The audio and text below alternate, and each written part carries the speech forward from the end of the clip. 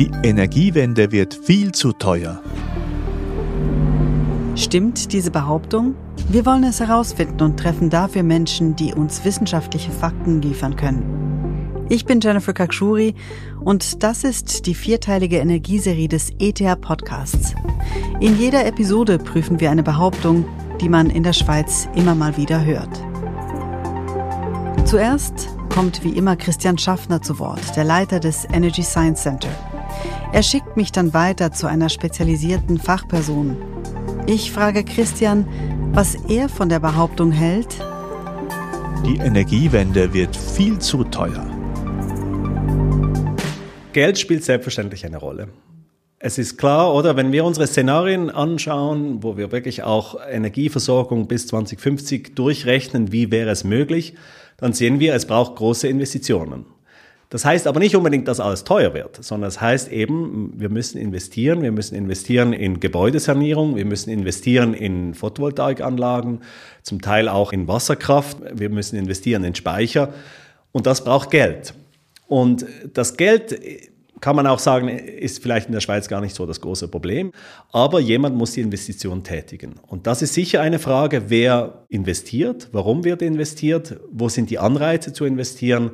Da gibt es viel zu tun und auch zu untersuchen, wie das überhaupt über die Runden gehen kann. Das heißt also, die Behauptung stimmt oder eben nicht, je nach Betrachtungsweise. Investitionen sind nötig, um die Energiewende pünktlich zu schaffen, um den Übergang voranzutreiben von der Nutzung fossiler Energieträger und Kernenergie zu einer nachhaltigen Energieversorgung mittels erneuerbarer Energien. Der Krieg in der Ukraine verändert gerade den Energiemarkt in Europa. Welche Auswirkungen hat der Krieg auf die angestrebte Energiewende in der Schweiz?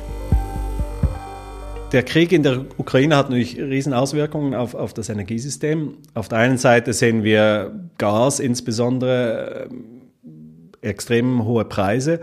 Diese hohen Preise bei den Fossilen haben aber auch Auswirkungen auf den Strom. Auch die Strompreise sind jetzt langsam am Steigen, werden wahrscheinlich noch höher steigen. Und das verteuert natürlich das ganze Energiesystem. Es gibt unterschiedlichste Effekte. Auf der einen Seite ist die Frage, haben wir überhaupt noch genügend Gas nächsten Winter? Das ist ganz konkret ein Versorgungssicherheitsthema. Es gibt aber auch Effekte bei den Personen, bei den Bürgerinnen und Bürgern, dass plötzlich der Trend weg von fossilen Heizungen ganz stark zugenommen hat. Die Firmen, die Heizungen einbauen, Erdwärmesonden werden überrannt, die kommen fast nicht nach. Wenn wir heute eine Gasheizung ersetzen möchten durch eine Erdwärmeheizung, durch eine Wärmepumpe, dann muss man bis zu einem Jahr warten. Denselben Trend sehe man auch bei Photovoltaik, erzählt mir Christian. Immer mehr Leute statten ihre Dächer mit Solarzellen aus. Dieser Trend müsse unbedingt beschleunigt werden, sagt er. Allerdings gäbe es auch begleitende Herausforderungen, wie zum Beispiel das Angebot von Komponenten, das gesteigert werden soll. Und gleichzeitig muss auch Fachpersonal ausgebildet werden, von der Installateurin bis zum Wissenschaftler.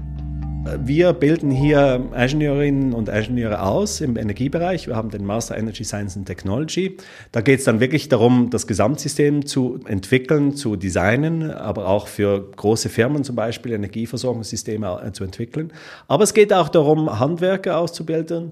Es geht darum, Planungsbüros, die es in die Zukunft braucht. Da braucht es Expertinnen und Experten, die wirklich die Heizungssysteme zum Beispiel umsetzen können. Christian schickt uns auch gleich weiter zu jemandem, der am Energy Science Center ausgebildet wurde. Ich habe die Szenarien erwähnt, die wir entwickeln hier an der ETH. Marius Schwarz ist ein Mitarbeiter von mir, der hier an der ETH doktoriert hat und jetzt als Senior Scientist bei mir arbeitet. Er ist Projektleiter vom Nexus-E-Projekt, wo wir genau solche Szenarien entwickeln und eben auch die Kosten anschauen, Investitionsbedarf. Er kann dazu sicher einiges sagen. Der Weg von Christian Schaffners Schreibtisch zu Marius Schwarz ist kurz. Sie arbeiten fast Tür an Tür. Ich bitte Marius, sich vorzustellen. Ich arbeite im Energy Science Center an der ETH Zürich als Projektmanager, aber auch als Postdoc. Also ich habe angefangen am Energy Science Center in Teilzeit, weil ich noch an meiner Doktorarbeit saß. Und das ging dann ungefähr ein halbes Jahr, bis ich dann meine Doktorarbeit abgeschlossen habe. Und dann habe ich halt Vollzeit angefangen.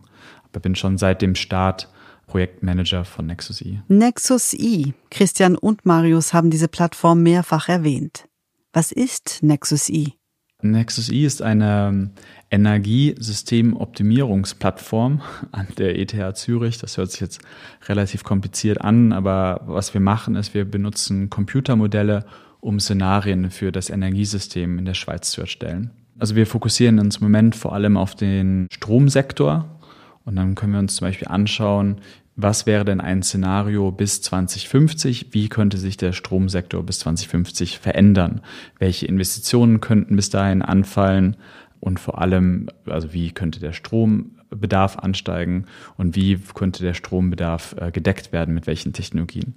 Sind es eher Gaskraftwerke, wie aktuell stark diskutiert, oder sind es nicht doch mehr PV-Anlagen oder mehr Windkraftanlagen, also generell mehr erneuerbare Energien?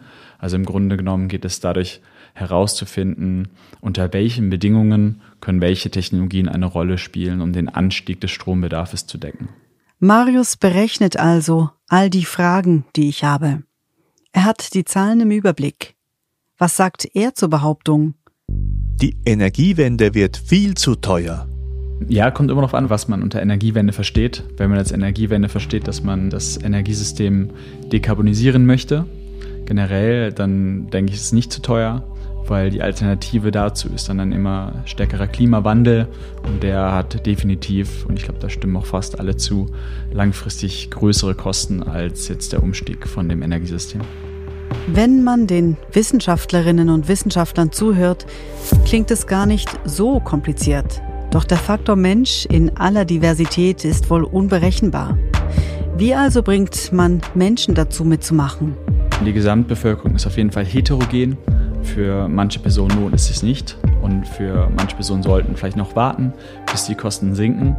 Für andere hingegen lohnt es sich schon heute oder haben einfach die monetären Mittel, auch wenn sich eine Technologie vielleicht noch nicht komplett lohnt, sie trotzdem diese Technologie schon zu investieren, weil sie einfach klimafreundlich ist.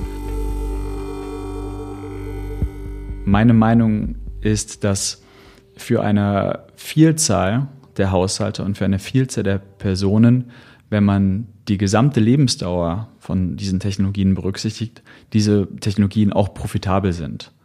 Das heißt, wenn das Beispiel zur Wärmepumpe, wenn man nicht nur die Technologien vergleicht anhand der Anfangskosten, anhand der Investitionskosten, sondern auch berücksichtigt, welche Einsparungen man mit dieser Technologie oder mit dieser Investition über die Lebenszeit macht, dass wenn man das berücksichtigt, viele energieeffiziente und viele erneuerbare Energien schon heute profitabel sind. Auch zum Beispiel PV-Anlagen, also Solarstromanlagen auf den Dächern.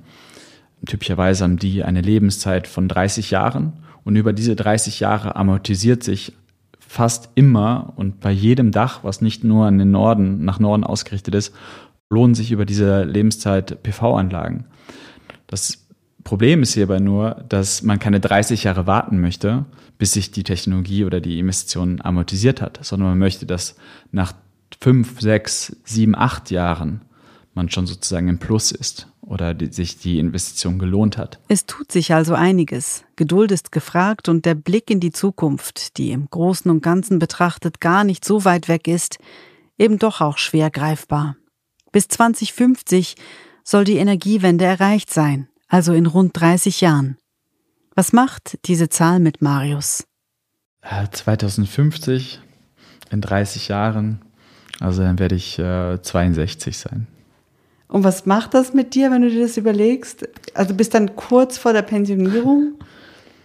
Ehrlich gesagt ist das gerade das allererste Mal, dass ich mir darüber Gedanken gemacht habe. Eigentlich ehrlich gesagt nichts. Nee, das löst bei mir jetzt gerade nichts aus. Also Aber wie, wenn du jetzt dir vorstellst, 2050 bis zu 62, wenn du dich fiktional in der Zukunft siehst, was siehst du da? Wie lebst du da? Wie heizt du deine Wohnung? Wie bewegst du dich von A nach B und so weiter? Also ich finde es natürlich erstmal auch toll, dass irgendwie das Thema, was ich angefangen hatte oder mich dafür zu interessieren in meinem Studium, dass das irgendwie vielleicht mein ganzes Berufsleben mich begleiten könnte. Das finde ich oft schon mal toll und schon mal spannend. Das wird sich natürlich bis 2050 noch verändern. Aber trotzdem finde ich das schon mal einen tollen Gedanken. Also wenn wir jetzt sagen würden, in 2030 müsste schon alles fertig sein und dekarbonisiert sein, da würde ich mir auch denken, was mache ich denn dann danach? Und wie ich leben würde in 2050, ja, ich denke schon, dass wir dann in einer dekarbonisierten System leben werden. Man hat natürlich jetzt immer so eine gewisse Verzerrung von den Technologien, die man heute kennt. Also dass man irgendwie dann sagt, okay, jeder fährt irgendwie sein Elektroauto und heizt mit Strom. Aber ich denke, bis 2050 kann man noch gar nicht genau vorhersehen, was dann schon alles möglich sein wird und wie man lebt. Was Marius sehr weit weg vorkommt, finde Christian, bei dem ich wieder im Büro bin, ganz anders.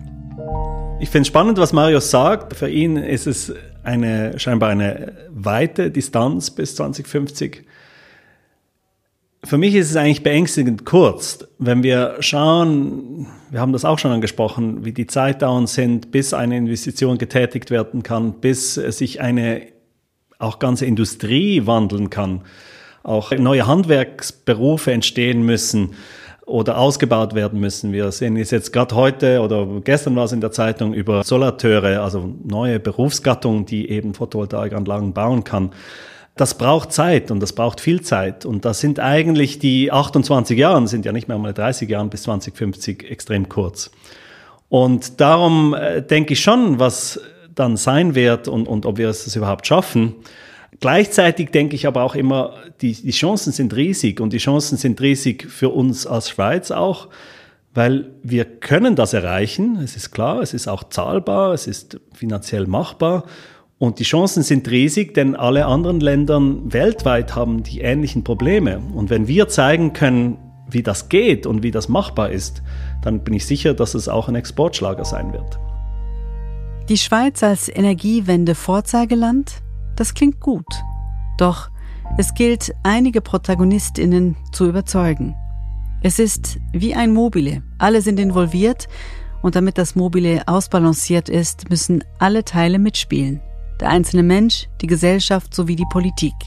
Also nur ein kleines Beispiel, oder? Wir könnten einfach beschließen, dass wir auf jedes neue Haus Photovoltaik bauen müssen. Das ist in gewissen Kantonen ist es schon heute so. Das könnten wir aber auch schweizweit so beschließen. Und es würde sich auch finanziell lohnen für alle, aber man wäre dann halt gezwungen und muss dann schauen, wie es funktioniert. Und das ist die Frage, sind wir als Gesellschaft bereit, so etwas umzusetzen oder eben nicht? Das ist dann wieder sehr psychologisch.